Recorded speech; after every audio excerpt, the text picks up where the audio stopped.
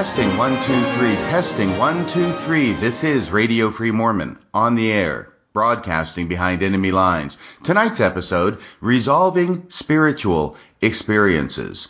On January 12th of 2020, I flew down to St. George, Utah, where I had been invited to make a presentation in front of a large post-Mormon support group that meets on a monthly basis at the Red Lion Inn in St. George. I had been invited to make this presentation back in August of last year when I was down in Utah attending the Sunstone Symposium. A very nice fellow who I did not know at that time came up to me and introduced himself. His name is Wayne Hepworth. He is the leader of this post-Mormon support group in St. George, Utah. He invited me to make this presentation. I agreed.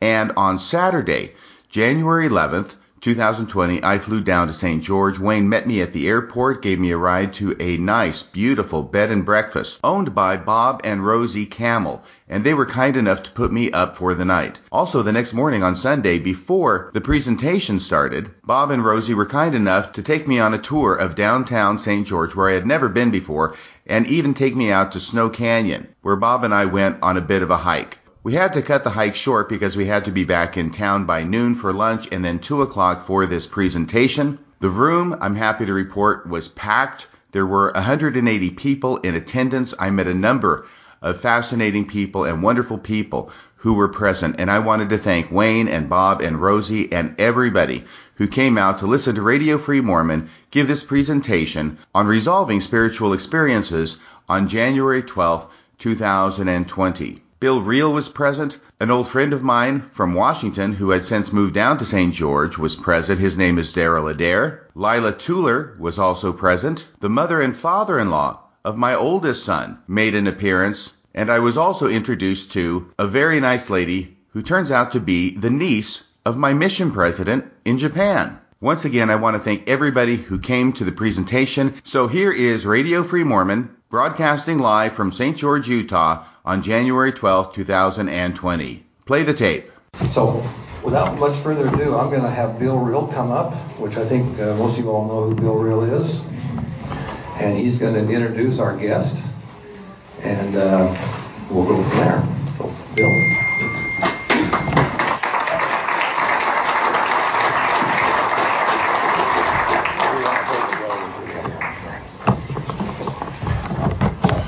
Recognize a lot of faces, so good to see all of you. We started Mormon Discussion about 8 or 9 years ago at this point, turned it into a 501c3, and about 5 years in, I noticed I was starting to get burned out from podcasting, and what I hoped to do was to at some point bring in other hosts to run their own podcast and to essentially have kind of a sort of umbrella. And I was looking for other good voices, informed people well aware of Mormonism and the ins and outs of it and could communicate the different aspects of the messiness, as I always put it, of Mormonism. And then suddenly I see on Rational Faith there's a blog on the Adam God doctrine. And it's written by this certain gentleman. And I reach out to him and I say, hey, I saw this blog. It's really intelligent. It's really well written. I wondered if you'd come on and do a conversation about the Adam God doctrine. Do you mind if I say your name? Are we good with that, or you want to keep it a secret? It is secret. Secret, okay. So RFM decides to do a podcast interview with me where he talks about the Adam God doctrine. And when the thing is done, he's just smart. And he's well-spoken, and he knows his stuff inside and out. And I said, do you know as much about Mormonism and other things as you do the Adam God doctrine? And he does. And I said, have you ever thought about doing a podcast? And he said, no, I've never really thought about that. I don't even know how to do that. And I said, well, I'll show you. And so I took about a week or so of different times talking to him and helping him learn how to use the different software. And then RFM just started recording under the moniker of Radio Free Mormon. I've never met a person who knows Shakespeare so well. I've never met a person who knows movies so well. Just in a day-to-day conversations, his ability to recall data points and information outside of Mormonism and inside, he's brilliant. And so I think we're all lucky today to have a chance to hear from him the host of Radio Free Mormon, RFM himself. Thank you.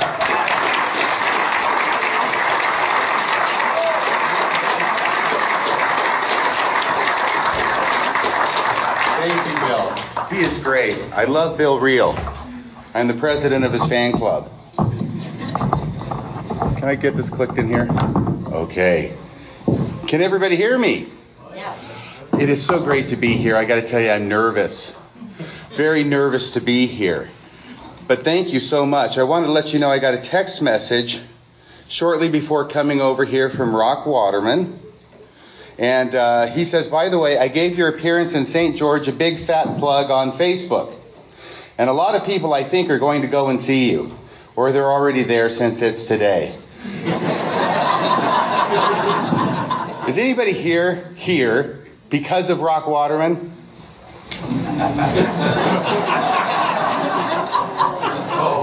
Yeah. Well, thanks for trying, Rock.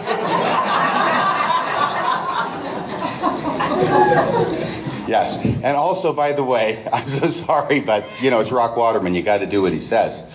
I had texted him back saying, hi, Rock, I am at a lunch with a lot of wonderful people. They are so envious of me that I am texting you right in the middle of the conversation. Many are yelling, hi, Rock. Thanks for the big fat plug, my friend. Love you. And then he texted back, well, tell them all hi right back. And remind them to read my blog when they get home. I wish I was there with you and saw your presentation. So that's Rock Waterman. By the way, he has been feeling under the weather for a prolonged period of time, like a year. And so this blog that he has just put up, I think, is the first one he has put up in a year. So I will look forward to seeing that. Anyway, I'm getting a little bit warm here with this coat on and this scarf. There's a reason for this. Does anybody here watch Hallmark Channel? And everybody's pointing to girls. Okay. Well, I watch it now too because my fiance is a big fan, and it just seems that all the guys in all the Hallmark movies all wear coats and scarves. Am I right? So since my fiance watches that, I figure I need to dress the part. This may come off after a bit because it really is getting warm up here. Okay, so the subject of today has to do with, it's a little bit different than what I usually do. It's not going to be picking apart somebody else's talk or somebody's face-to-face presentation. It has to do with, well, first off, the title. Did you say what the title was, Bill? I didn't. Good introduction.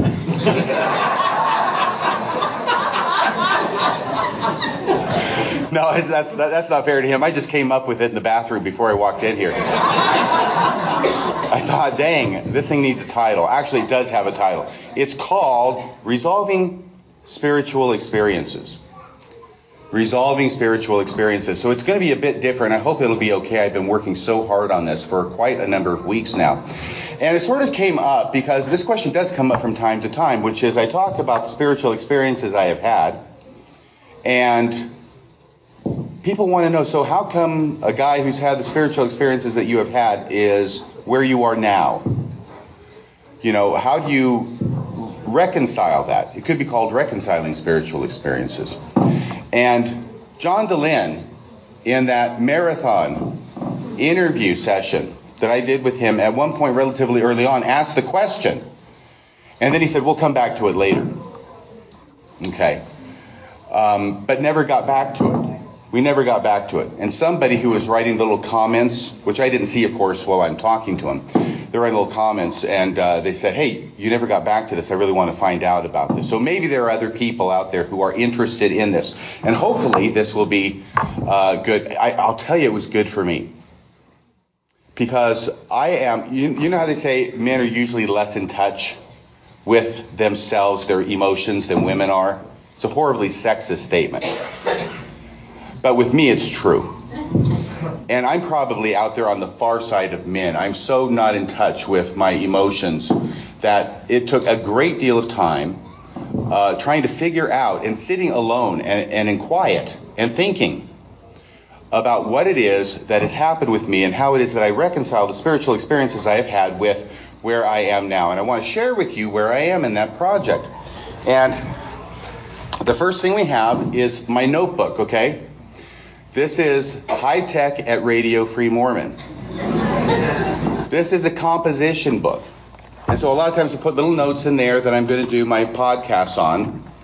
This will be worth a lot of money someday. And I put some notes in here. And actually I've just been thinking about it, jotting things down. But finally at the airport at the SeaTag before coming down, I wrote down a rough outline. And a lot of the stuff, I finally ended up having way too much stuff to talk about. Way over-prepared. That's usually what I do. So now cutting, editing, and hopefully this will be good. So resolving spiritual events. The structure came to me yesterday morning when I was doing laundry. Seriously. Because that's part of the problem. It's just so everywhere. It's kind of difficult for me to get my arms around. But there are 4 things. The event is number 1. Number 2 is the argument. Number 3 is the meaning. Excuse me, that's the meaning. And number 4 is the truth. This is how I've labeled all 4 of these. Okay, so number 1 is the event. I have had a number of spiritual experiences in my life. And they are by the way, by a show of hands, how many here would consider yourself to be in the same boat? Okay. I am seeing a majority of hands go up. Not all, but a majority of hands go up. And I think that there are a number of ways that we can deal with spiritual experiences. Obviously, when we're in the church, it's very easy to deal with spiritual experiences because no matter what the spiritual experience it is, they all mean the same thing. And what is that? The church is true. Right. It's very easy to deal with spiritual experiences in the church. But when you start moving beyond the church, now those spiritual experiences become something that can be a nagging concern. And how do I resolve that experience with where I am now and how I'm seeing things now at this point of my life? Let me give you a good example about discounting a spiritual experience. That's the next part, because I think a lot of spiritual experiences people tend to discount. By the way, this is in no way a lecture on how you should deal with your spiritual experiences. Okay? All I'm here to do is tell you how I have resolved my spiritual experiences. And hopefully maybe something I say somewhere along the line, and I'll be quoting from a lot of smart people, may resonate with you and be meaningful to you as it has been to me. But I know a lot of people have experiences in the church where they feel comfortable later on discounting them. Well, I thought that was a spiritual experience at the time, and maybe I only kind of thought it, but maybe it was just heightened emotion. And so that probably wasn't really a spiritual experience, and I don't have to do a lot of work in resolving it because that's pretty simple, right? I can give you a good example from me, which would be like when I got up and bore my testimony, which was like every fast and testimony meeting after I got baptized in June of 1978. I'll try and stop there. You'll thank me, I know. So 1978, what happens? Oh my gosh, I feel I need to be up there. I need to get up in front of this audience, and there's this pounding in my chest, and it's like my heart is going to leap out of my chest. The pounding is there. And, that's the Spirit, right? That's the Spirit telling me I need to bear my testimony. Well, for me, looking back, I think that's pretty easy for me to say, no, you're just going to do something that's kind of nerve-wracking. And that probably isn't necessarily the Spirit of God that's telling you to bear your testimony. So many of these, at least for me, can be discounted or resolved relatively easily. But I have had, and once again, these are all completely subjective, right? A spiritual experience is by its very definition subjective. I can't look at your spiritual experiences and judge them. You can't look at mine really and judge them because they are subjective and not objective. But as I say, by the way, how many people have heard me talk about some of my spiritual experiences? There's a few. I wish it were more. But thank you for those who have. There's some on podcasts throughout.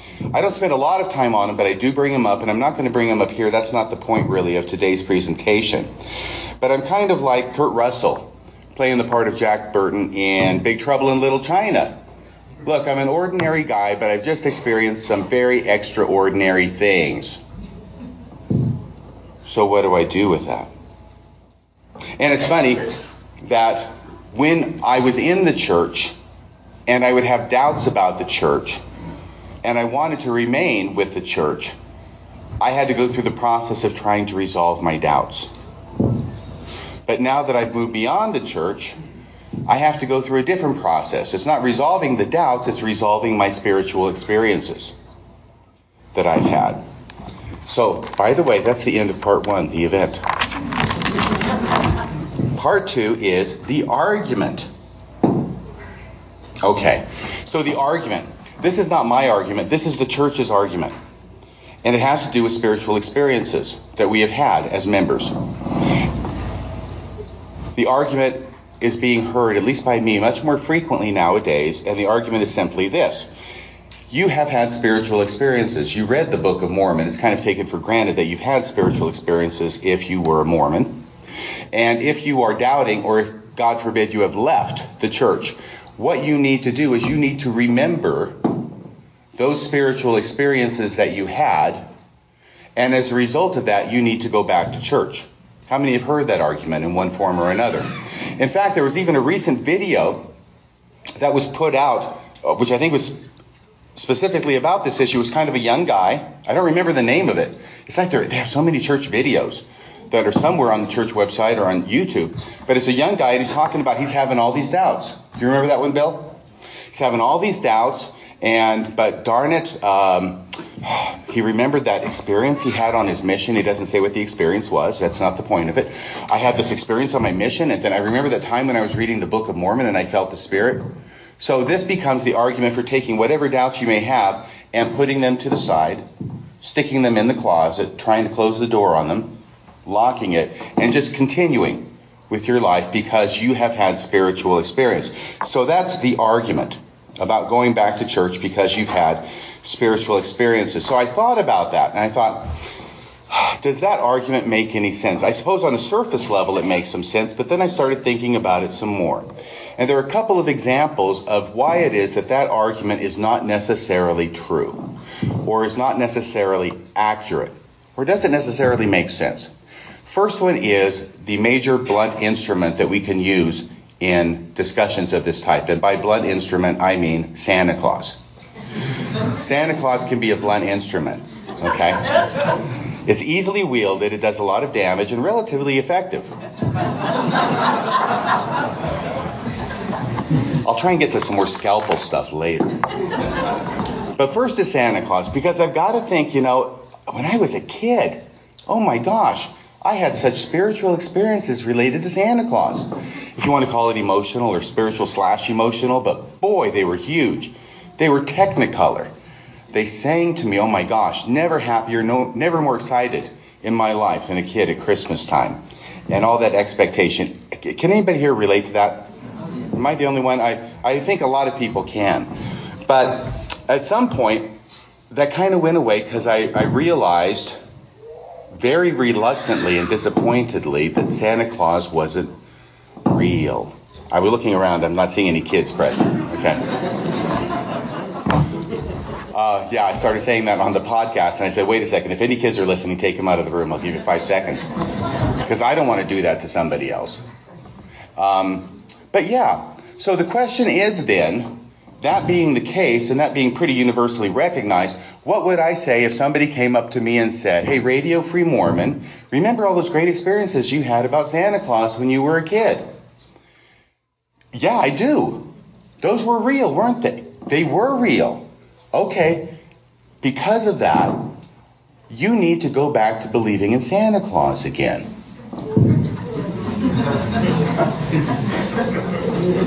Well, maybe I'd like to for a bit, just to experience that again, but I cannot make myself do that. Even if I would like to, I can't do that. And so I see that as sort of similar to saying, well, you had a good experience at church, for those of you who actually did. Not everybody raised their hand, by the way. Or related to church. You did? I did. Good. So did I. And so the deal is this. If Santa Claus, good feelings, going back to believing in Santa Claus, does not make sense, then why should this other argument necessarily make sense? Okay? on his face. Now, I know the comeback is Santa Claus isn't real and the church is. Okay? But that's a little bit beyond where we are right now. Now, the other thing, which is not Santa Claus, has to do, this is another example of why it is that argument made by the church is not necessarily accurate in my view, which is a bad marriage. Okay? It is heard sometimes, probably by some counselors, I know by the church, back when they did their little focus on the family or whatever it was, the videos they had back in the 70s. Remember that? Commercials.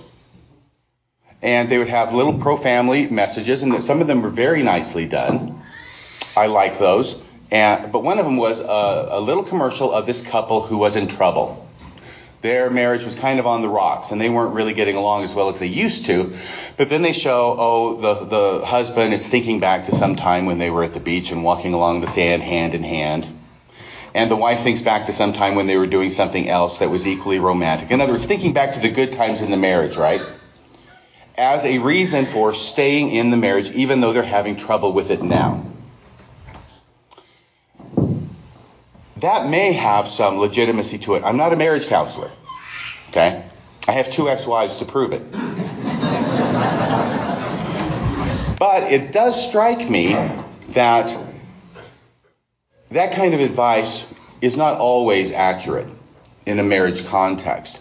And it also strikes me that that kind of advice could actually be harmful, because it would apply equally in an abusive marriage as it would in a non-abusive marriage.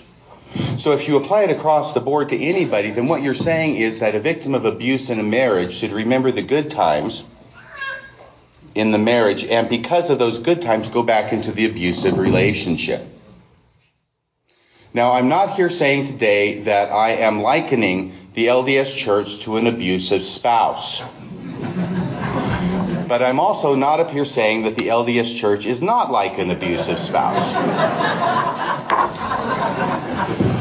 What I am saying is that these 2 examples show that this type of argument based upon spiritual experiences, no matter how real they were, do not necessarily serve as a valid argument for getting a person to return to the church.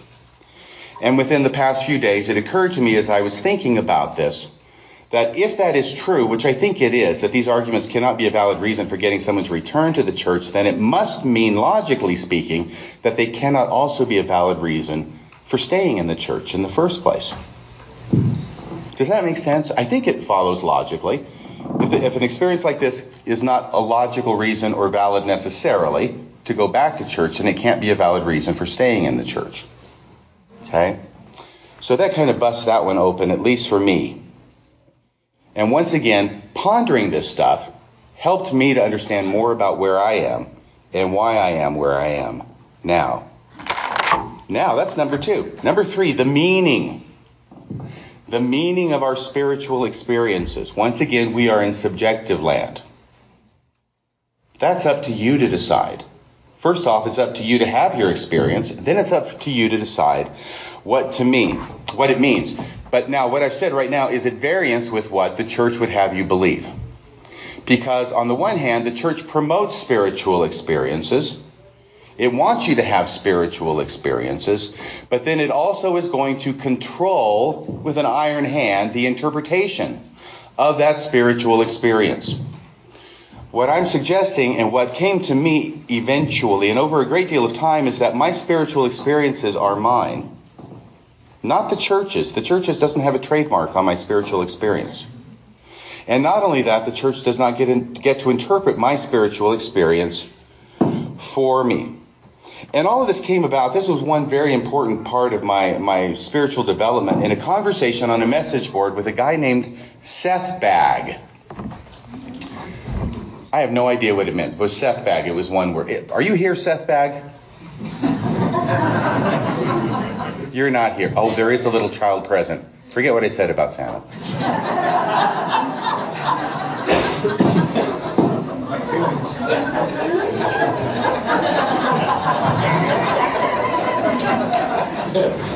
You didn't tell me.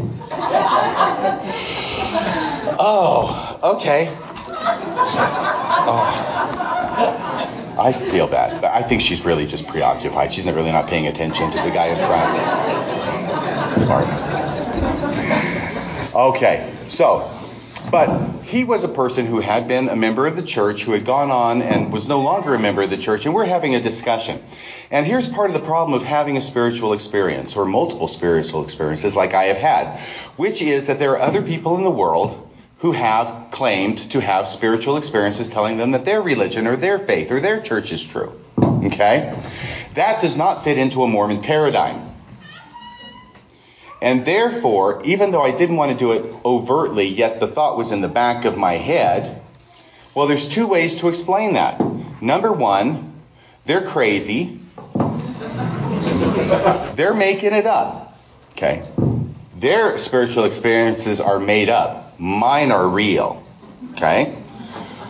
Or you can get Satan in there.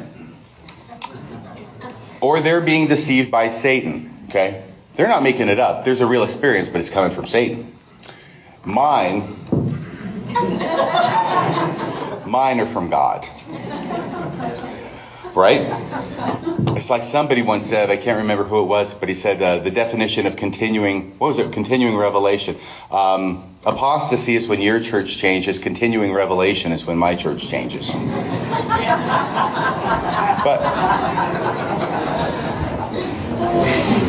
But I had to actually, because I'm having a discussion with this guy, and it's kind of public, at least among the members of the board, I have to actually confront this, and I have to realize and recognize and admit that it's not really fair of me to say that anybody else's spiritual experience, they're confused, but I'm not. Because it's a two-edged sword. Cuts one way, it's going to cut the other. And frankly, it's also not very charitable either, is it? To think that everybody else's spiritual experiencing telling them their church is true is wrong, but mine is right because they're confused and I'm not. Same thing with Satan. Satan's even more extreme. All right, so you get the special pleading that has to go on. Mine is true, theirs isn't. And eventually I came to the conclusion through talking with Seth Bag on this message board that I didn't go where he went, which is that it's all bogus and that nobody really has spiritual experiences. But that multiple people could have different spiritual experiences telling them different things. Even mutually contradictory things between different people. But that does not affect the reality of the spiritual experience they've had. So ultimately, I just told him, here's the difference between the spiritual experiences that everybody else has and the spiritual experiences that I have. There's one key difference. You know what it is? It's mine. That's the difference. And that way I don't have to judge anybody else about the reality of their experiences, but I have to give special place for mine in exactly the same way that I would expect that everybody else has to give special place for theirs on the same basis. So this has been maybe 7 or 8 years ago that occurred to me and that I came to that conclusion. And having understood that,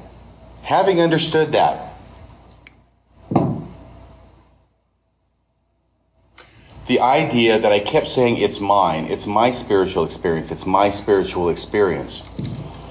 And after saying that enough, I started realizing, hey, it's my spiritual experience. This isn't the church's. It's mine. And then I started thinking, well, maybe I'm just the kind of person who is prone to have spiritual experiences for whatever reason. Not that I'm better than everybody else, though it's a possibility.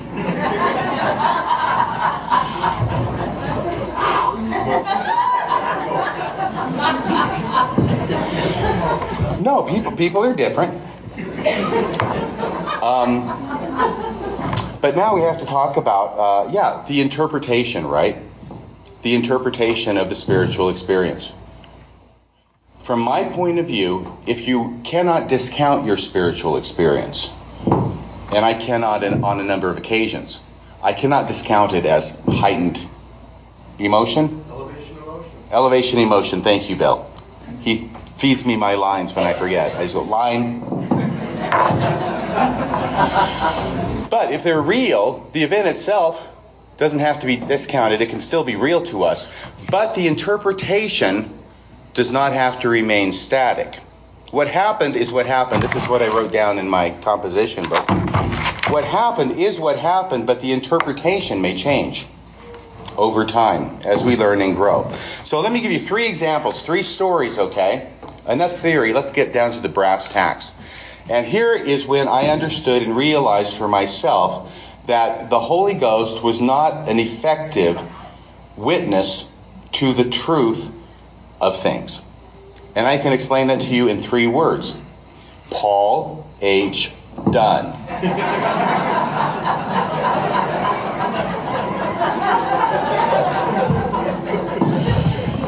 No, that was a horrible thing that happened in the church.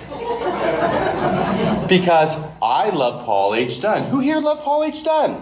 Who wouldn't love Paul H. Dunn? He was extremely effective, extremely charismatic. When he spoke, I felt the Spirit, and I wasn't the only one. And I read his books, even when I was on my mission. And I listened to his talks on cassette tape. Okay? After my mission, his World War II experiences were riveting. And I felt the Spirit witness to me that they were true. Damn it. Sorry, there's that kid again.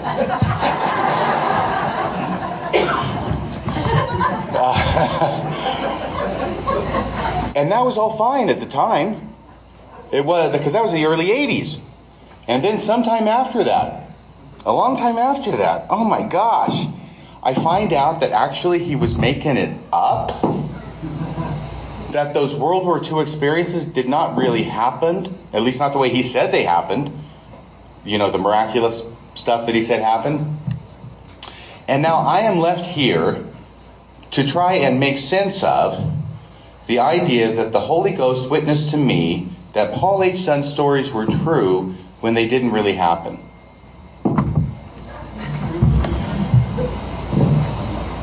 So you know what I did with that?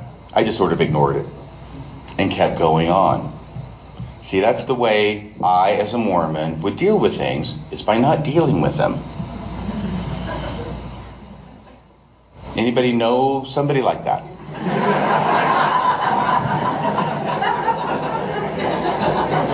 Yes. And honestly, you know, Mormons are not the only people who do that. All of us do that in different aspects of our life. And I think probably growing and maturing has to do with doing that less and less. Not dealing with things, choosing to deal with things by not dealing with them. And dealing with things by dealing with them is generally preferable. And if you put it in those words, everybody would agree, but we'd all continue in our different areas doing it anyway. So now, Paul H. Dunn, that's an obvious one, right? So that's when I learned finally and came to grips with the idea that the Holy Ghost is not a good instrument for discerning truth. Or at least not if we define truth as historical truth of things that really happened. Okay? All right? So I'll limit it to that. I think that's pretty much demonstrable. Now, hey, what time is it? Oh my gosh. Okay, I'm going to try and hurry here. But there were 2 other experiences that I had, and these were relatively early on. I'm back from my mission. I'm in my 20s. I'm in college, undergrad, dance major. And there was this English class, right? And I thought that I had clept out of this English class by the advanced placement class I'd taken in high school. And I can't remember what happened, but I didn't go to class, and I thought everything was fine. I'm going to get credit, and all of a sudden I find out, no, that's not the case. And it's like 3 weeks before finals, and suddenly I'm supposed to read all of the material that everybody else has been reading for the whole semester, and then take the final at the same time that they're taking it. Honestly, I can't remember how this happened, but I'm sure it did. So I'm reading all this stuff. And fortunately, it's not huge books, but it's like essays and littler pieces. But I got to read like 20 of them or 25 of them. And I'm not a really good reader, but I crammed. And in the middle of this, one of the things that I've got to read is a certain document called A Letter from a Birmingham Jail. Anybody heard of that? Who wrote that? Martin Luther King. Yes, Junior. But Martin Luther King. And I'd never heard of this before. I'd never heard of this letter from a Birmingham jail before, but I'd sure heard about Martin Luther King Jr. before.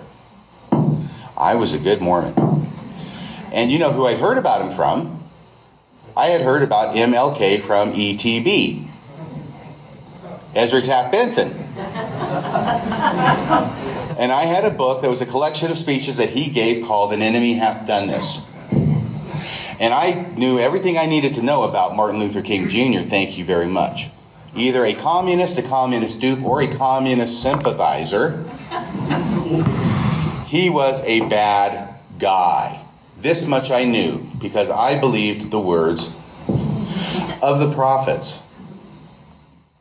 So, but I've got to read it anyway, right? Okay, I'm not casting judgment on him. I know he's a communist. But I've got to... Not that there's anything wrong with that. Is this me? No.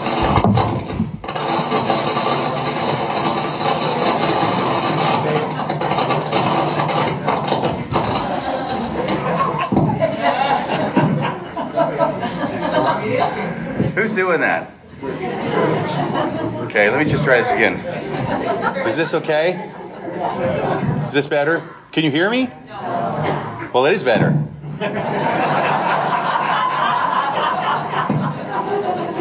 Okay, so there's someone out there who's in charge of the sound and they turned it off or they turned the gain down? Okay. Should I keep speaking? Okay. Okay. I'll just speak loud. I can project. Where was I? Oh yeah, letter from a Birmingham jail. By this time, by the way, I've been on my mission. I read the Book of Mormon. I got my testimony of that. I have come to the point in my life when I can recognize the feelings of the Holy Ghost. Okay? I can also recognize the opposite. But I have experienced them enough that I know when I'm feeling it. And here I'm cramming for this essay. And I'm reading all this stuff. And now I'm reading this letter from a Birmingham jail from a communist. And I will be darned if I don't feel the Holy Ghost while I'm reading this letter from a Birmingham jail. Now, I am not expecting this. I think I've given you that impression. I didn't feel it when I'm reading anything else, but I am. And I'm thinking, what on earth does this mean? I don't think it means the church is true. Does it mean communism is true? I didn't even go there. But I remember just being stunned by this. Fortunately, I had a lot of other things I had to read. But just being absolutely stunned by this, and maybe for just a minute or two thinking, okay, there's no way I can cram this into the rubric of the church is true. Martin Luther King Jr. was not a Mormon to my knowledge. If he had been, it would have been easy. But I started thinking for a second, well, is it maybe the Spirit witnessing to me that the principles that he's talking about are true? Okay? And I said, wait a second there. I don't want to go down that road. That's a dangerous road to go down, because if you go down that road, what does that say about my testimony of the Book of Mormon? Okay, was the Holy Ghost just telling me the principles in the Book of Mormon are true? Okay, no. So I stopped thinking about that really quick. And finally, the most curious one of all was when I was forced to go watch a performance of modern dance. Now, ballet, you got to do it. Tap jazz, enjoyable. Modern, I had no use for it. Okay? And that's where, you got bare feet, right? And yeah, I did not like modern dance. I didn't like doing it. I didn't like performing it. I didn't like watching it. But I have to go watch this for a class. So the North Carolina Modern Dance Company's coming through town, and so we got to go to watch it and write some paper on it. And they're up there doing their thing, and I have no idea what they're doing. Those of you who know modern dance know what I'm talking about. And once again, I feel the Holy Ghost. I don't feel the Holy Ghost all the time. It sounds like it because I'm mentioning these times, right? But I don't. And it's very clear, it's very distinct, and it's very, what the heck are you doing here during this performance? I don't even like modern dance. What are you testifying to me of? I've got no idea. I can't even go to the principles of it. There's no principles being danced up there. And for one moment I thought, well, is it talking about beauty? I didn't think it was that beautiful. Is it beauty? Is it that connection between beauty and truth that Keats talks about in the last two lines of Ode on a Grecian Urn? Truth is beauty, beauty truth. That is all ye know on earth and all ye need to know. I put the question marks at the end. He doesn't have the question marks. That is all ye know on earth and all ye need to know. Well, I don't know. But this is not helping me with my testimony of Mormonism. So that goes on the shelf as well. So those are the three things. Where we talk about the meaning of a spiritual experience, I have got spiritual experiences. I still don't know what the meaning is. But if I have spiritual experiences like those two, MLK, Martin Luther King, and the North Carolina Dance Company, where I can be pretty darn sure that the interpretation of them is not the LDS Church is true, then couldn't the same thing be said for me personally about other experiences I have had where I'm more comfortable saying that they mean that the LDS Church is true? Once this is ambiguous, it rendered the other things much more ambiguous to me as well. And finally, we get to number 4. Hang on a second here. It is so quiet in here. I'm dying up here, right? Am I dying? Okay, because either everybody's enthralled or asleep.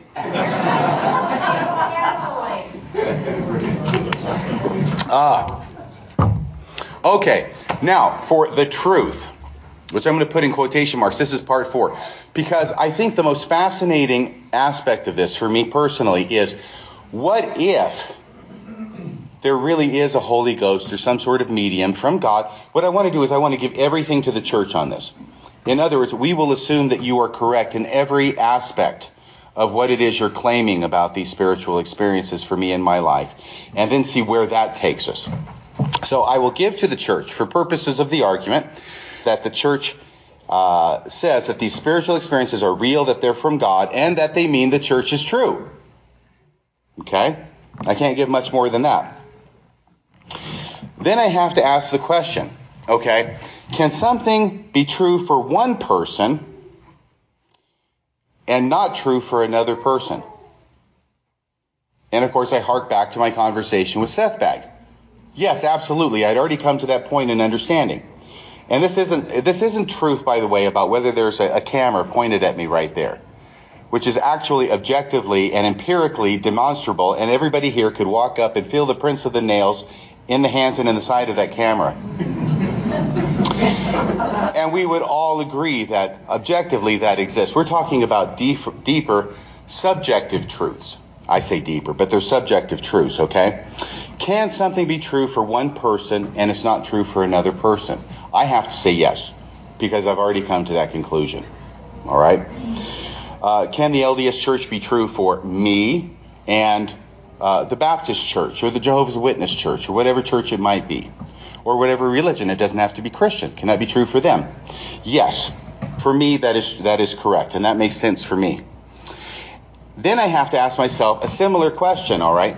If something can be true for you, Ethan, and not true for me at one and the same time, then the question has to become for me. Could something be true for me at one time in my life and not true for me at another time in my life? In other words, what holds between two different people, can that hold for me at different times in my life? Could something be true for me when I was 19 years old that is not true for me, or not true in the same way for me when I am 59 years old? Oh, I just said my age. I'm 59. Can you believe it? I can't. But it's been 40 years. And then I heard someone make this comment. They said a man, I think the comment was a man, but it would apply to women too, I believe. A person who believes the same thing at 40 as they believed when they were 20 has just wasted 20 years of their life. How many have heard that before? Yeah. Right.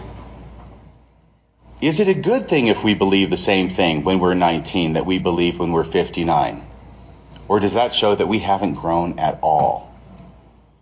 So I start flipping things on their head, and all of a sudden the things that were promoted as positive of a testimony by the LDS Church started looking the opposite to me. And then I came up with this thought this morning. It just came to me. It's amazing how the revelation flows. No, and here's I wrote it down. This is written, now it's scripture. And I will let you decide. Because everybody has to make their own personal decision about what scripture, what speaks to them.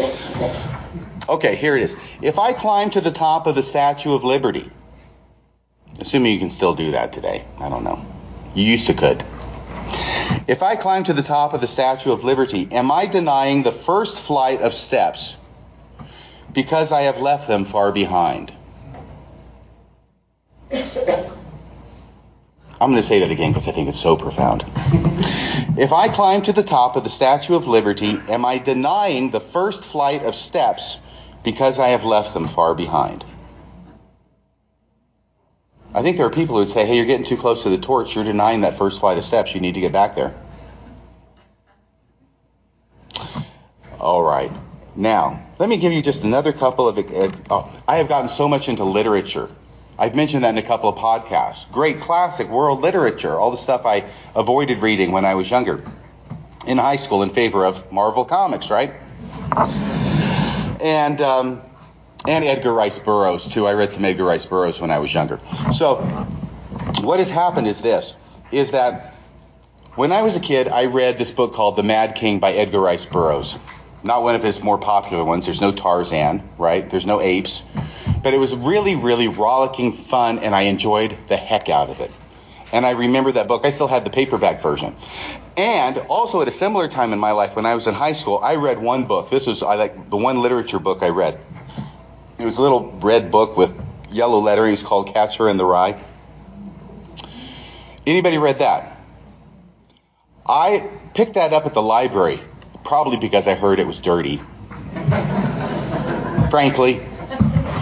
And I started reading that book on the bus ride home from school, Sumner High School, in Washington. Remarkable experience. I was hooked on this book. I could not put it down. I got home. I read it through the afternoon. I read it through the evening up until 10, 11 o'clock at night when I finally got done with it. I was just carried away with this book. It was incredible. So, I think that sometimes a spiritual experience may be a reaction, a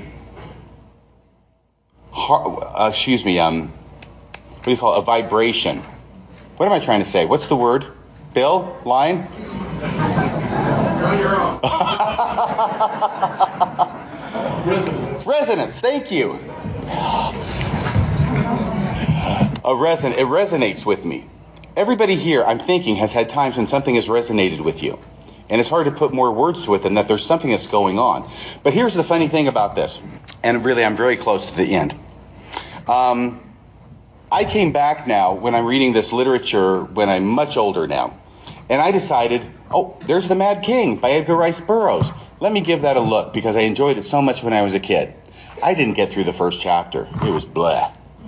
All right.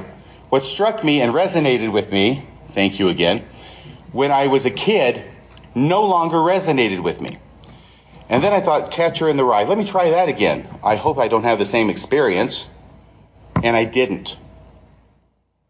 I had a wonderful experience once again with Catcher in the Rye. Not everybody does. Not everybody likes Catcher in the Rye. It really speaks to me. So here I'm confronted with this idea of there are things that I know spoke to me when I was a kid that no longer speak to me.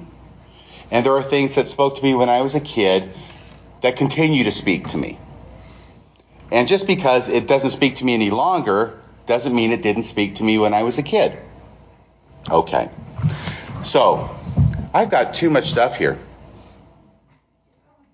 Did this start at 2? Do I have 10 minutes? Okay, good. Good. Because Moby Dick was another one. Moby Dick, my mom would get these big books for the kids for Christmas. The nice binding, the leather binding, the gilt pages. I don't know who produced them, but somebody. And then she would get them for us, and we'd never read them. But she would always put a nice inscription on it. She put, to Radio Free Mormon. That's what she always called me. Christmas 1989, love, mom and dad, That's not Dad's handwriting. I know it's you, Mom, but thanks anyway. But this book, Moby Dick, and of course everybody's heard of Moby Dick, for crying out loud. And I started deciding, no, this is before I've really committed myself to learning about literature. This is when I'm like 35 years old, all right? So I'm much older, but she gave this to me when I was maybe 29. I don't even think I looked at it, but I'm 35. I'm going to read this book. I hear great things about this book. How many people here have heard great things about Moby Dick? How many people are getting tired, I know, because the hands are not going up as high. But how many people have read it? There are a few? Good. So I try when I'm 35. I just cannot get into this thing. I get like 7 chapters and I hit 2nd Nephi.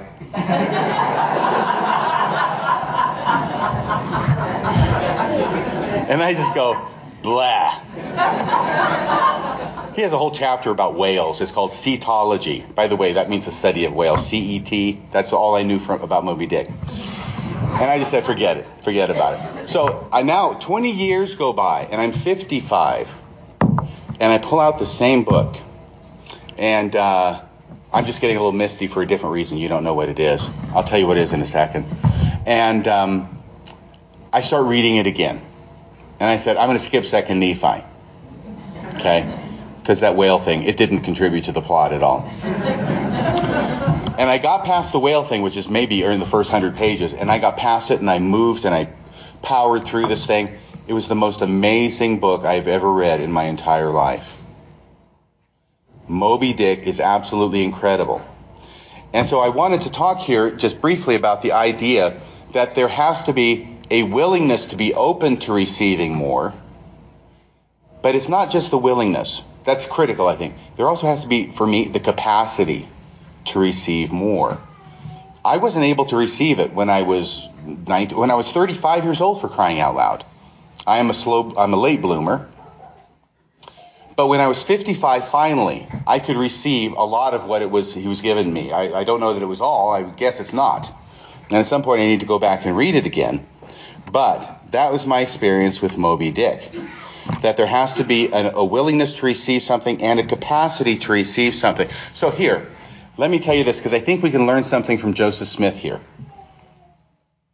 I don't mean to shock you. I think there are things we can learn all around the horn. From Joseph Smith, from the Book of Mormon, from Moby Dick. But here's what I think about Joseph Smith, okay? Joseph Smith produces the Book of Mormon, however he produces it. And then the month after it comes off the press, in March of 1830, there is a revelation received in which God Almighty says the Book of Mormon contains the fullness of the gospel. Okay? Everybody here is aware of this, right? And there have been a number of responses to this, because it seems strange since Joseph Smith added so much after the Book of Mormon came off the press, whether it was baptism for the dead, or the 3 degrees of glory, or the temple endowment, or plural marriage, or any of a number of things that were not mentioned in the Book of Mormon, but that came forth through Joseph Smith after the Book of Mormon comes off the press. So how is it that the Book of Mormon can contain the fullness of the gospel, right? And the 2 main responses are, well, look, Joseph Smith is making it up. It's a false revelation. Obviously, it doesn't contain the fullness of the gospel if you got to add all this other stuff. And from the other side, it is to diminish what really the gospel is and say the gospel, the fullness of the gospel is what's in the Book of Mormon. This other stuff is something other than the gospel or the fullness of the gospel. I think everybody here has probably heard those. But here's my take on it. And this came to me in the last week or so. I want to look at this like a cup, okay? It can be a nice little teacup or whatever kind of cup you want.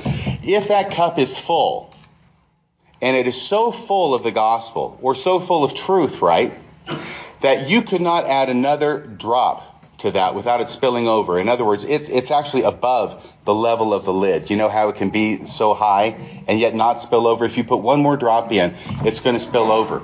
All right. So the question is, how could Joseph Smith put more truth into this cup without it spilling over? And the answer came to me like a bolt from the blue. The answer was simple. he got a bigger cup. And when I realized that spoke to me, because I realized that's how we can do it too. That's how I can do it too. If it applies to you, fine. I will speak only for myself. I just need to get a bigger cup. And now I can receive more of whatever it is that whatever power is out there, if power there be, is trying to give to me. I just need a bigger cup. It's kind of like Roy Scheider in Jaws. You need a bigger boat. And come to think of it, maybe Ahab needed a bigger boat too. All right.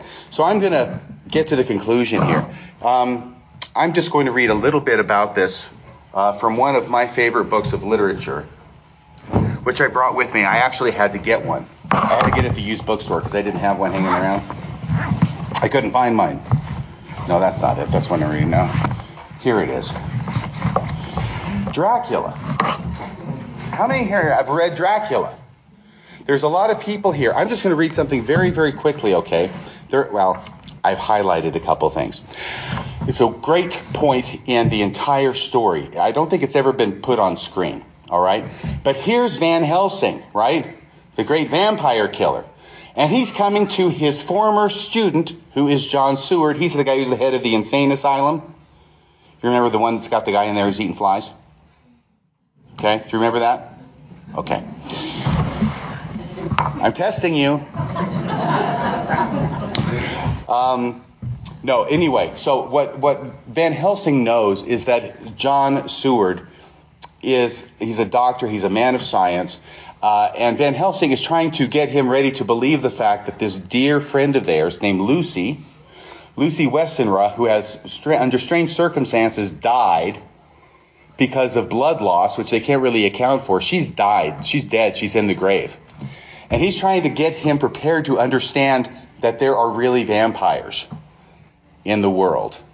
All right. So he knows he's got a challenge. He can't just come up to him and say, "Hey, John, there's vampires," because he will not accept it. So there's this whole chapter in which there's this wonderful conversation between Van Helsing and his former student, John Seward, which leads up to him telling him this. And I'm not going to read the whole thing. It's really only about 4 pages long. But here's one of the things he says. He says, "You are clever man," because Bram Stoker, it's a Dutch guy from Amsterdam in broken English, right? So he says, "You are clever man," not "you are a clever man. "You are clever man, friend John. You reason well, and your wit is bold, but you are too prejudiced." He hasn't talked to him about vampires yet. He's saving that. "But you are too prejudiced. You do not let your eyes see, nor your ears hear. And that which is outside your daily life is not of account to you. Do you not think that there are things which you cannot understand, and yet which are? That some people see things that others cannot." Now, pretty much everybody has got to agree with that as a general proposition, right? And here he starts opening the doorway for John to understand what it is that he really has to tell him. And then he complains. He makes this, I'm skipping down, just so you know. He makes this wonderful comment about science. Science is a wonderful thing, but believe it or not, there are drawbacks. And he identifies one. He says, it is the fault of our science. It is the fault of our science that it wants to explain all. And if it explain not, then it says, there is nothing to explain.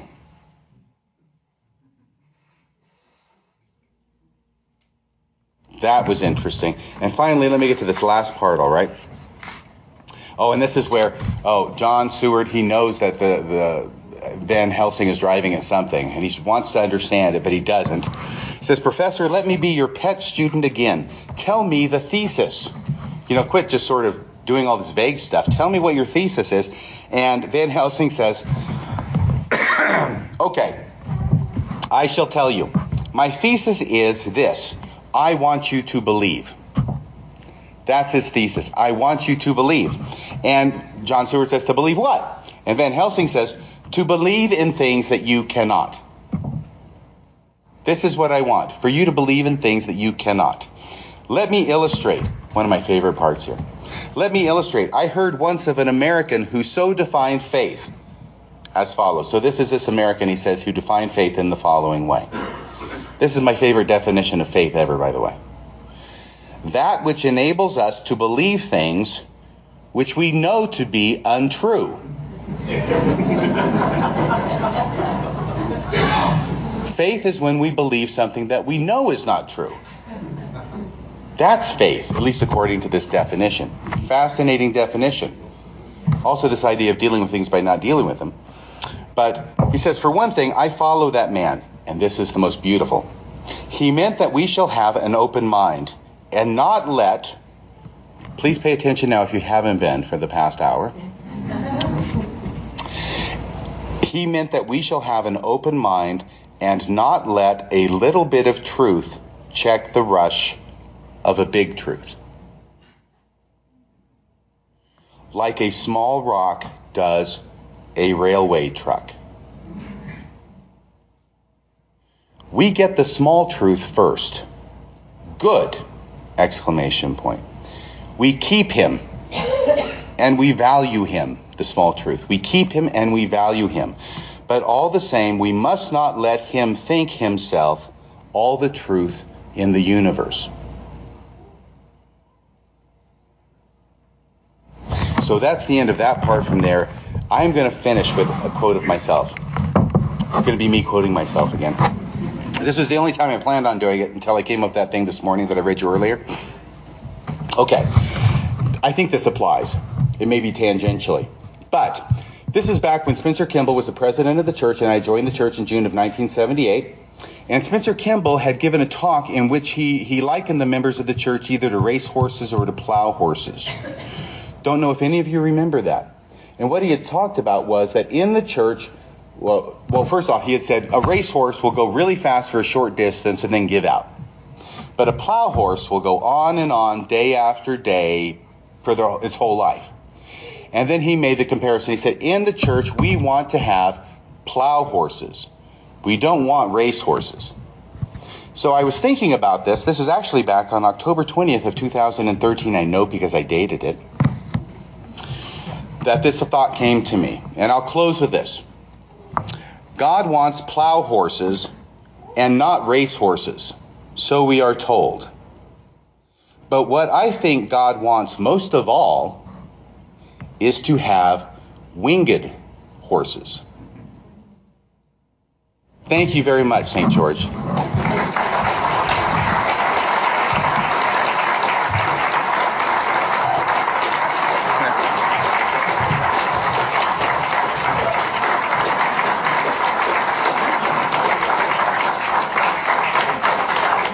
Don't go away. You know, this is very treacherous over here. So we shut the PA system off, so if you have a question, I'm going to ask you to stand, state your question very loudly. Oh, I'm sorry, question and answer. And RFM's going to answer your question. So, who's first? This is like when the witness starts getting off the stand after direct examination and said, no, the other side gets a chance at you too. Hi. I'm a big fan, RFM. Oh, thank you. I heard you tell your story and it relates to what your topic was tonight. But you told your story about when you first read the Book of Mormon and the experiences you had each and every night that you read that. So how do you make sense of all that? Well, that if you'll just buy this video and play it back, hopefully that will do it. Because that's why I think the last part is the most interesting, which is saying, well, what if it really is testifying to the truth of something? And can something be true for me when I'm 19? That's why I said 19, by the way. Because that's when I received my testimony of the Book of Mormon, when I prayed my way through it. And not true for me, or not true for me in the same way when I'm 59. Because one thing that's very clear to me is that, number one, I had that experience. The second thing that's clear to me is I interpreted it at that time as the Book of Mormon is word for word the Word of God. I.e., it really happened in real time and place, and the real stories about real people who did real things on the real American continent, somewhere on the real American continent. But then, over time, I've had to revisit that. And I've had to accept the fact that, the Book of Mormon, It's kind of remarkable in its production, but still it bears, well, let's just say overwhelming evidence of it being a product of early 19th century America. And therefore, whatever that witness was I received, my interpretation of it was probably taking it too far. Kind of like maybe Paul H. Dunn. See, they all kind of interlink these things. And it's one of the things that's been hard for me to put all the pieces together and then try and categorize it. But yeah, so what do I do with it? I believe that it was first off, I believe it happened. I know it happened, and I'm not going to deny it. That might be the easy way, but it wouldn't be honest with me myself. But that it happened, that it was important to me, and this is also why that thing that came to me this morning about the first steps in climbing up the Statue of Liberty, if I'm climbing up to the torch, does that mean I'm denying the first flight of steps? It starts to get kind of not logical, but more, what would you call, metaphysical or philosophical, but maybe that's inevitable, or some other word that ends with able. But that's the best I can do for that. Does that help at all? It does. It sounded like a cool experience. Oh yeah, it was incredible. It was incredible. And by the way, one of the things about that, and I have to follow Elder Oaks on this.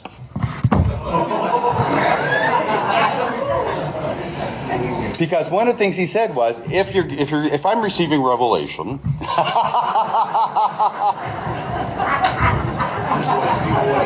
then one of the things that would most indicate to him that it's really revelation and not his own thoughts is if it contradicts what he believes. Okay, so this isn't about contradicting what I believe, but I had this crazy experience with the Book of Mormon that nobody had prepared me for. This is the way your experience will go, because I'm hearing the burning in the bosom, right? If I'm expecting anything, it's going to be a burning in the bosom. But no, I have this weird thing. Don't know if everybody's heard it, but I read through the Book of Mormon, prayed my way through it over a course of a couple months. Every evening I get in bed and read some, and it was as if the walls of my mind were falling down, and I could see to eternity and all. See, I can't even put my arms back that far. In all directions at once. Every time. So, yeah, I wasn't expecting that. And there was something else I wasn't expecting. What was it? Oh, yeah, Martin Luther King Jr. I wasn't expecting that. Which also makes me more convinced, personally, that those are real experiences. Because, man, they came out of the blue. It wasn't confirming anything I believed, and it wasn't what I expected to have happen. Okay. Obviously, the Book of Mormon confirmed, but it wasn't what I expected to have happen. Yes. Any other questions? Do I take it from here, Wayne? There should be more questions. I don't know. I can field it if you want. Do you want to field it? No. Just go ahead. Okay. Did you know that back in the day, Moby Dick was a sardine? No, you mean before he got bigger? It was in my day. Really? No, I didn't know that. I do know that back when I went to Baylor camp when I was a kid, there was this joke that went around. It was a bit of a, what would you call it? Ribald joke that the kids would tell. You know, what's long, white, and lace on the bottom of the ocean? I'll let you figure out the answer. Moby's dick. Come on. Really? That was a tough one to get. I'm sorry. No. Yes. Over here. Yes, please. I was going to say the purpose of Santa Claus was like in Germany, they would have a St. Nicholas dressed up and he'd have a sack over his back, and it had like arms and legs of children. They were wooden, they were pretend, they weren't real, but the parents would point to the man that would walk past and say, that will happen to you if you don't behave. And the kids were like terrified. So the point of St. Nicholas was a disciplinary thing. Mm-hmm. It was you be good all year, and then you get presents. So yes. If you were good, then you loved him. But if you were threatened with coal or you got coal, he wasn't so cool. No. And I think the church does that too. The point of the church is that it was disciplinary. It was a purity culture. Any thoughts on that? A confessional culture, purity culture. Like Krampus? Yeah. Is that the name? Yes, Kringle. The evil side of Santa? Yeah, the evil side. It's like Mirror, Mirror in Star Trek, where Santa Claus has like that. Never mind. You know what I'm talking about, Spock. Purity culture. I will tell you. Okay, here's my brief thoughts on that. I think that Mormonism, as much as any Christian religion I know, stresses obedience to a certain set of performances and commandments. And in some ways, I think that's almost inevitable, because I started thinking about it a number of years ago and thinking, as soon as you introduce one commandment, right, that you're supposed to do, no matter what it is, it almost seems inevitable that it's opening the door to more. And as soon as there's one commandment, I'm no expert on this, I'm no sociologist, okay, but it seems as soon as there's one commandment that we use in order to determine our worthiness, our conformance, our purity, our righteousness, then what we're going to want is more and more in order to further define that and categorize and stratify everybody, because it's not just chickens who like to put everybody in a certain pecking order. Yeah, we have a lot in common with chickens. We want to know where everybody fits in. We want to know where we fit in as well. And some of us will think we fit in higher than we do. Some of us will think we fit in lower than we do. And maybe there's no fitting in really, and we're just all together in the same coop. I don't know. But that struck me some time ago about the purity culture. The other thing about Mormonism is what that purity culture does to the role of Jesus Christ and his atonement. I know there's sort of been some movement in the church. It's herky-jerky, because different people will say different things. I want to get back to this. Remind me of where I was. I haven't been able to do a podcast on this, but you remember when they changed a year ago, they changed the temple endowment. It made some rather significant changes in it. And then there was a video apparently that played at the beginning. It is a video. There was some kind of message from the first presidency and the apostles that played at the beginning. And I think I heard it. And it said something about, you're not supposed to talk about this with anybody. Yeah, first off is the caveat and the fig leaf that, it's funny because it's about Adam and Eve. But the fig leaf that, we're changing it, but that's okay because God changes his stuff all the time. It just has to be changed by the right people, right? Which are the prophets. But you're not supposed to talk about these changes with anybody. Do I have that pretty much right? That's what they said? And then notice what happened in the last General Conference. Was it the last one or was it April? I think it was the last one. It was definitely Elder Bednar. When Elder Bednar comes out there and now he wants to give his personal 2 cents on the issue because he doesn't agree with that. And he wants to let everybody know, this is his whole talk, that you can talk about anything you want about in the temple except for the signs, the tokens, and the penalties. That was very interesting to me, especially in connection with that other thing that had happened so recently. And as a friend of mine once recently said, when general authorities get up, especially the apostles, get up there and talk in general conference, a lot of times they're facing this way, but really what they're doing is they're preaching to these guys behind them and trying to stake out their individual positions on issues where they're not all agreed on it. They present as all agreed, but if you really listen carefully, you can see, no, they're not. And in fact, they're actually jockeying for position sometimes. President Uchtdorf did not win the race.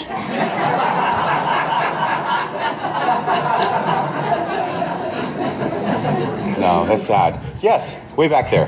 Yeah, you brought up, mentioned casting together a couple of ex-wives. I used actually a little bit of an analogy between that and your separation from the church. Do you have any remaining affection for the church as if it were an ex-wife after an... I have no remaining affection for any of my ex-wives.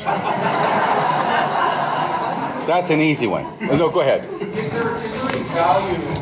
Sorry. There's such a spectrum of emotions when people separate from the church. Yes. Often it's very extreme. Is there any value, do you see any value in nostalgia or the starting steps at the bottom of the Statue of Liberty, which were essential to the rest of the climb? Yeah, I think that's a great question. And here's something that does happen in many divorce cases. I've done some divorce work besides my own.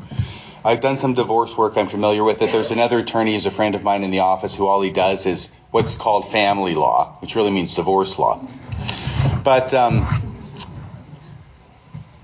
it is very common in a divorce that is not really amicable, and believe me, if it's going to start out amicable and attorneys get involved,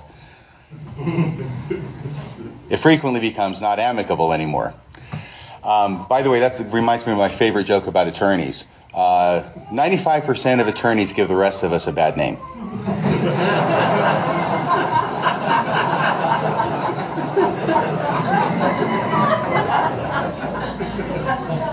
But having said that, it's very common in a divorce for people who at least used to get along, okay, in some degree or other. Maybe they used to love each other, probably, right?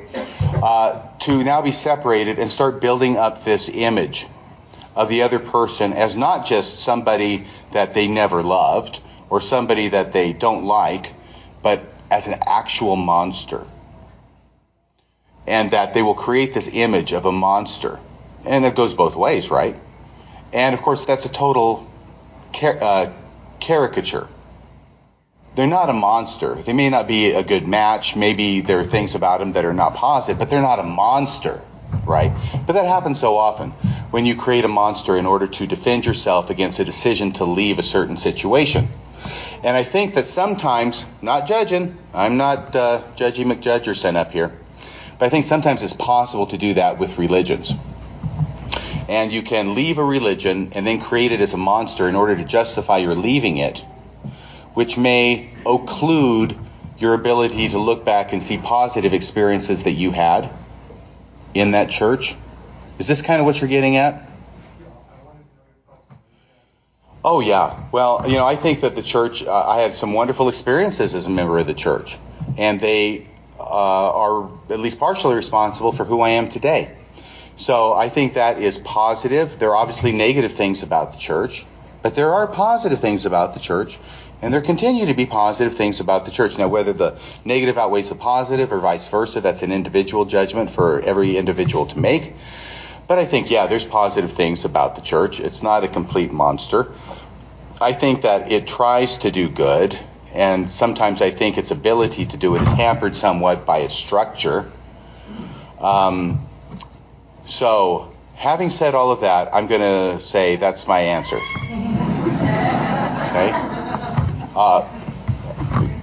Okay, can we get Ethan first and then Bill? Okay. Hi, so I just want to get an opinion about, I was reading your episode, The $100 Billion Baby. Yeah. And that's also, I did it with Bill Reel too, by the way, everybody. And you mentioned how a lot of the apostles didn't even know about the $100 billion. Right.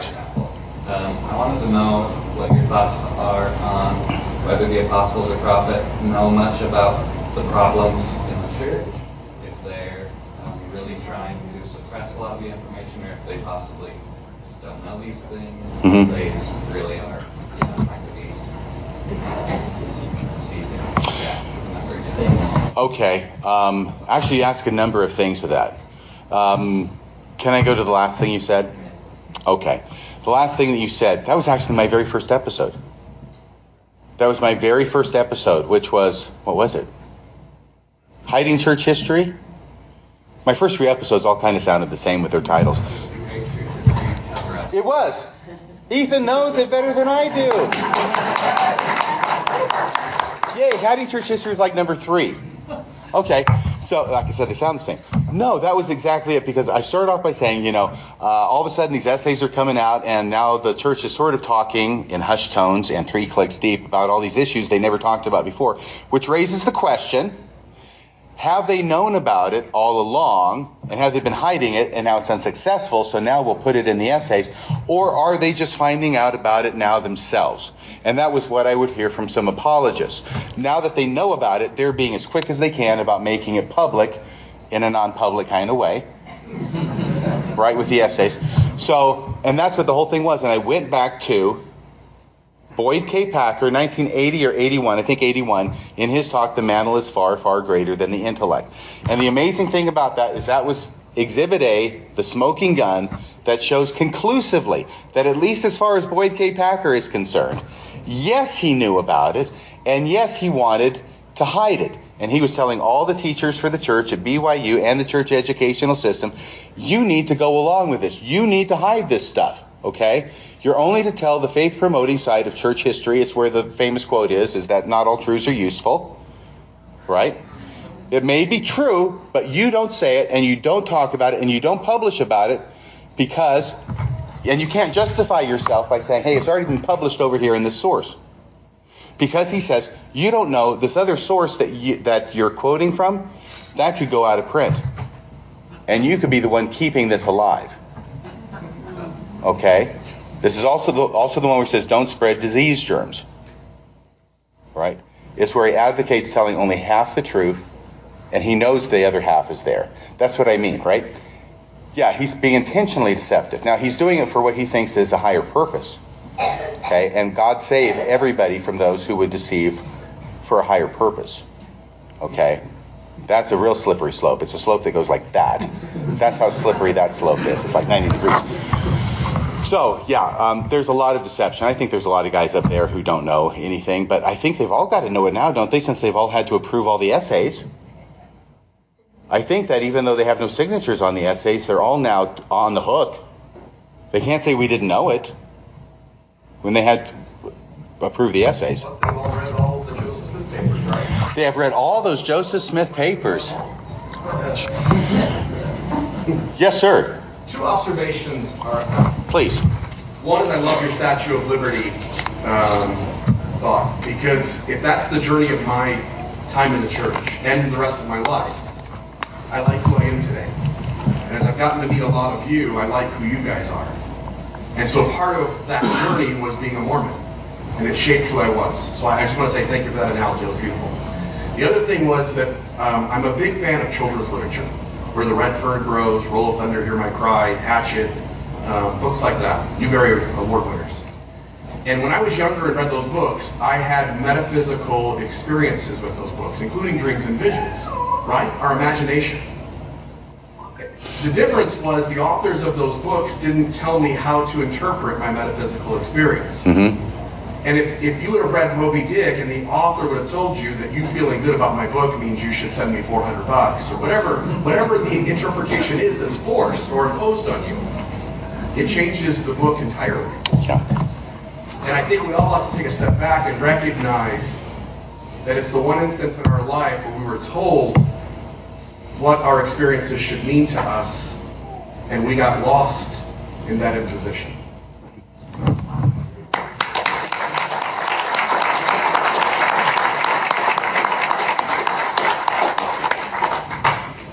Yes, is it Kent? Pebble. The story about the pebble in the book. I'm trying to be quick with this. One of the things I struggle with is I see how being a Mormon has taught me to just see the pebble. You agree with me? My cup is only this full, like I need a bigger cup, that kind of an idea. Yeah. Now that I see that, I'd love your opinion on what's the boulder in life. What? No? Dracula, you're talking about. Yes. He's convincing him there's this little pebble on yes. that, right? Yes, okay, the so truth. I see that, and that's where I've been my whole right. life. It's the pebble. Yes. Now that I see that, right. and everything else opens up, mm-hmm. I'd like your opinion on what is the big picture. I mean, I think a lot of people in here go through, okay, is there a Christ? Is there a God? Is there whatever? What have you learned? That is what you must discover for yourself. Grasshopper. And that's the thing. Did you just flip me off? No. Because I thought you just did that.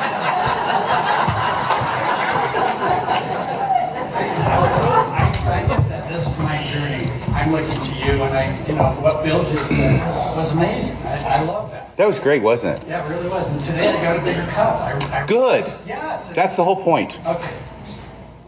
I'd love to know what you think, or what you've learned in your life, in your journey. What the boulder is before it hits me, or something.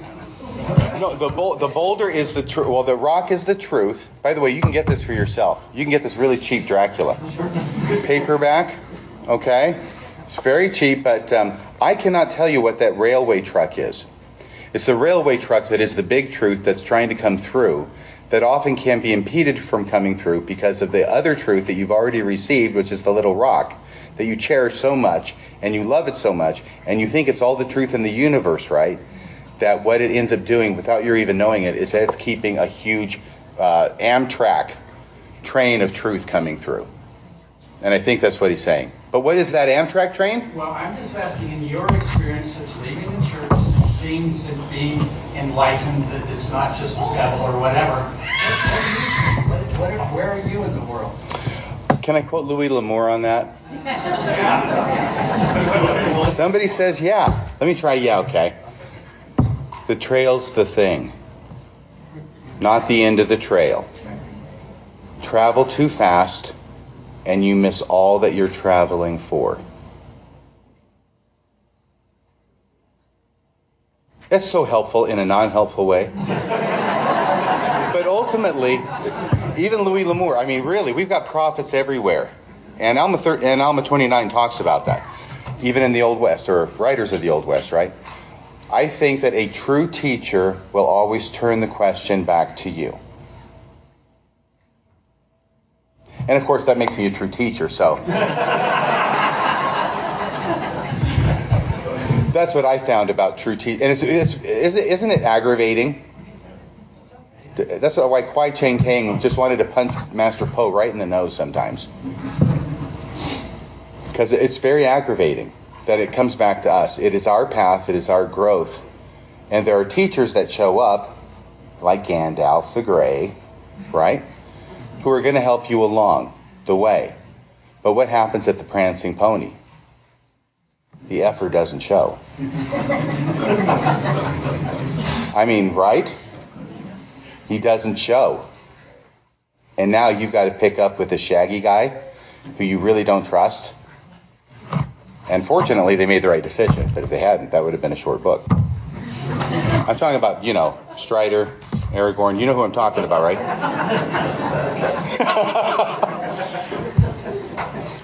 The Lord of the Rings, one of the reasons it's so popular is one of the reasons that the only true and living Star Wars movie, the first one, I mean the really first one, not the prequel first one, was so popular is because it's talking about the hero's journey, intentionally or not. And that's a journey that really all of us have to walk on our own.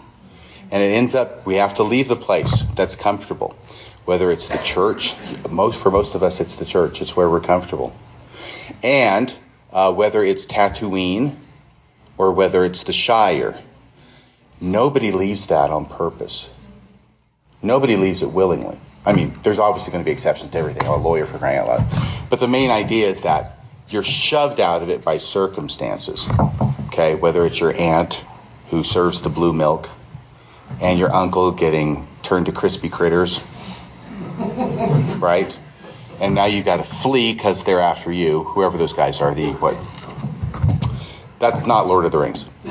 That's, if you're looking at these strangely. Or whether it's the Black Riders coming, right?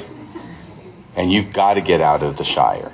And now you've got to be on your own. You've got to try and make it work. But there are helps along the way that will show up. And sometimes there are friends who will accompany you. Do you have a question there? This kind of goes along with what you've been talking about. So, in leaving the church, is it possible to have an amicable divorce? And if so, what would it look like? I absolutely think so. Unfortunately, I think that it is very possible to have an amicable divorce with the church. Unfortunately, see, I had never thought of this before, but it comes to me that in a divorce, it's only amicable if both sides are amicable, right? If one side is not amicable, then it's not an amicable divorce by definition, kind of, right? It's possible for one side to be totally amicable and the other side, okay? And as long as the church is going to continue to treat people who leave in kind of a sort of way, it may not be possible to have an amicable divorce with the church. I think that more often what I see is the church being antagonistic about people leaving. And by that I mean having public comments and public talks and making denigrating remarks about the intelligence or spirituality or doing a backflip or a half gainer off the side, isn't that? Or some kind of taffy pulling testimony.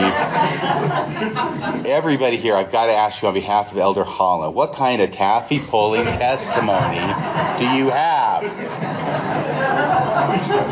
I mean, really. I don't know if he'd have the guts to come up here and say that to you himself in a room full of you, but maybe he would.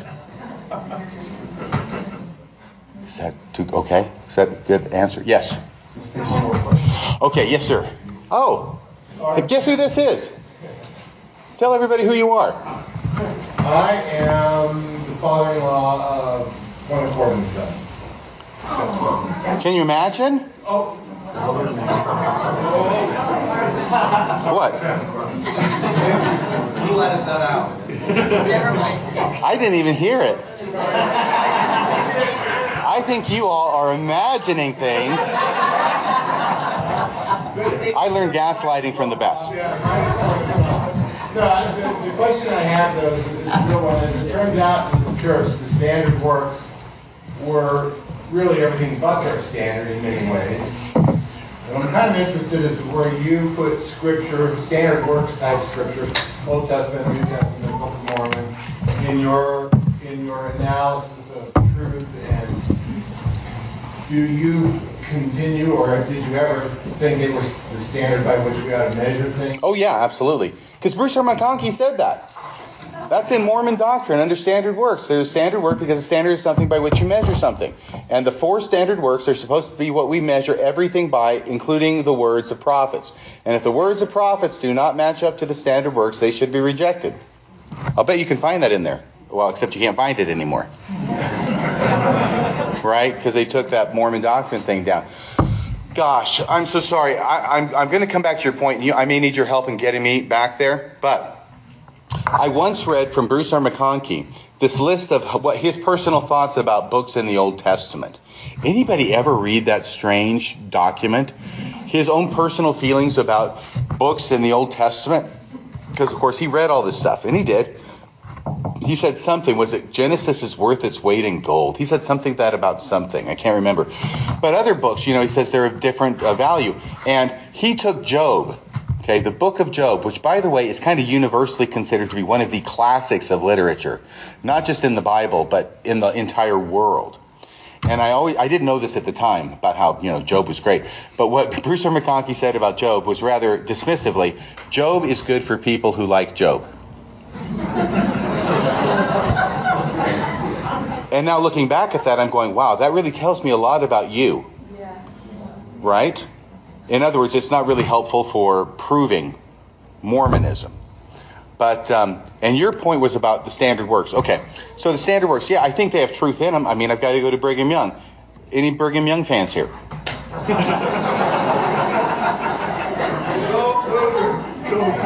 And Seahawks. I think kickoff may have just been a couple minutes ago. Any updates on the game? I know some of you are watching it out there. Okay. No, what Brigham Young said about the scriptures. Remember, he said about the scriptures being the word of God, and he said, well, it contains the word of God, but also contains the words of the devil, the words of man, and the words of a jackass. So he wasn't able to, he didn't want to just say, it's all the word of God. It may contain things that are the word of God. And I think that probably strikes me as more accurate because of my experience. I have now broadened my definition of scripture to go, I would still consider the Book of Mormon to be scripture. Okay? I was thrilled this past general conference to have one of the women people who spoke, the women people, the women folk.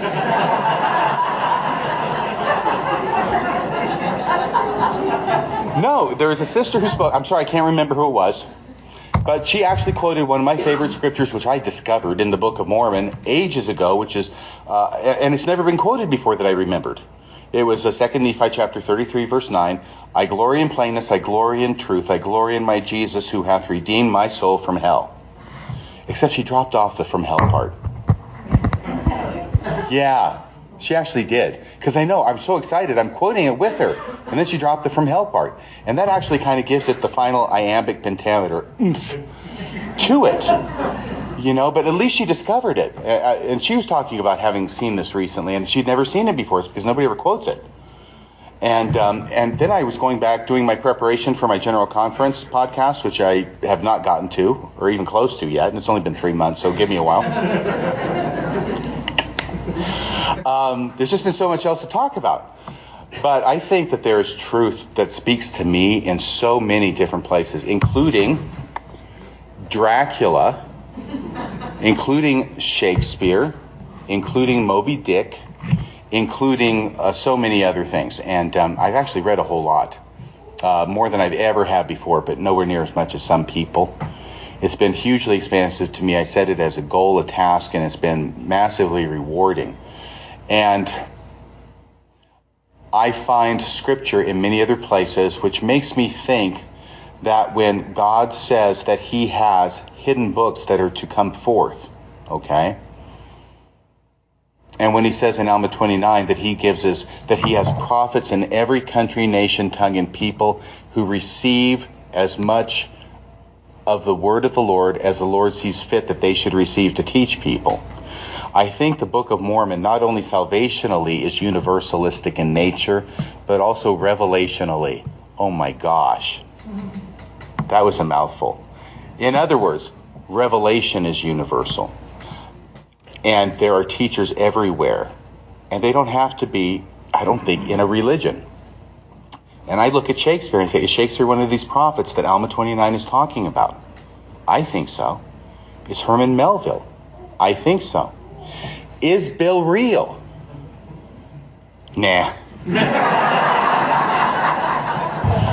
I kid because I love. No, seriously, because you could tell I was going to say yes, is Bill real is, but then I went for the laugh because I'm cheap that way. Is Bill real? Yes, he is. Absolutely. He has taught me truth. And so I think that these hidden books are not buried in the sands of Egypt, but they are hidden on the stacks in the library, in your local library, in my local library. And finally, I think this is finally, the last thing is that when we read that, if Mormons actually read their Book of Mormon, and if they actually read Alma chapter 29 past, oh, that I were an angel, oh, that I were an angel, how many of you are old enough to remember that horrible song?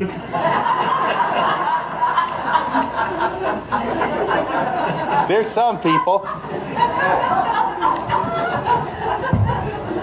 Gosh, it's like Hermione Gingold is up there singing this. So, but yeah, then you get past that, and if you actually get past it to read that part where it says that God gives to every nation, he raises the prophets, every nation, every kindred, every tongue, every people, it pretty much covers everybody, as much of his word as they are willing to receive. If Mormons actually get that far and read that, and if they actually understand it and take it seriously, then the final hurdle that I have experienced is that most Mormons then think that applies to everybody else except for themselves. But it applies to Mormons too. Mormons receive as much of the Word of God as God sees fit that they should receive. But there's always more, and all we need is a bigger cup. In the name of Jesus Christ, amen. Thank you.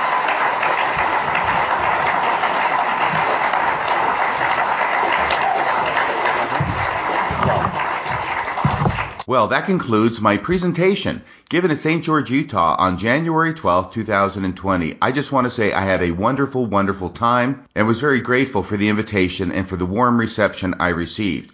After I was done speaking, a number of people came up and introduced themselves to me, and I got to spend a good deal of time talking with them and sharing different thoughts about the gospel and about life. One of those people mentioned to me that I had actually never gotten around to mentioning why it was I was getting a bit emotional when I was talking about what my mother wrote on the inside of the copy of Moby Dick that she gave to me for Christmas back in the 1980s. I mentioned that she had written, Dear Radio Free Mormon, for Christmas 1989, love, Mom and Dad. The reason I started getting emotional was because after I had finally made my way through the book and finished it when I was about 55 years old, that would have been around 2015. You see, my mom passed away on October 10th of 2000. So she had passed away at least 15 years prior to my finally being able to read all the way through Moby Dick. And when I had finished reading through it, I went back to the front of the book And I wrote underneath what she had written back in the 1980s, I wrote, "I finally made my way through the book. Thanks for giving it to me, Mom. I miss you." So that's all for tonight. Until next time, this is Radio Free Mormon, signing off the air.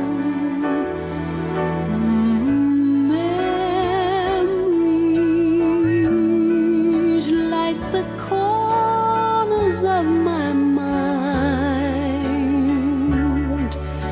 Misty watercolor memories of the way we were.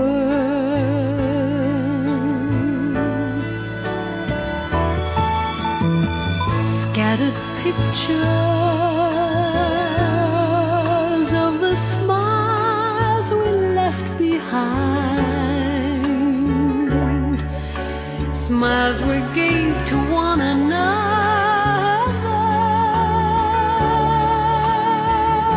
for the way we were.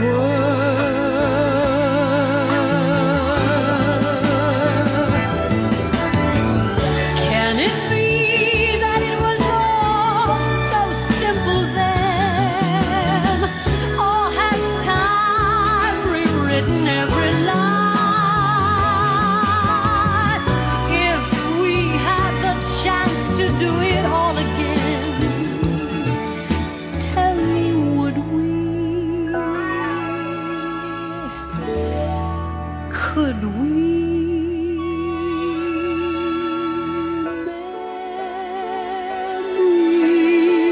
Memories may be beautiful and yet what's too painful to remember, we simply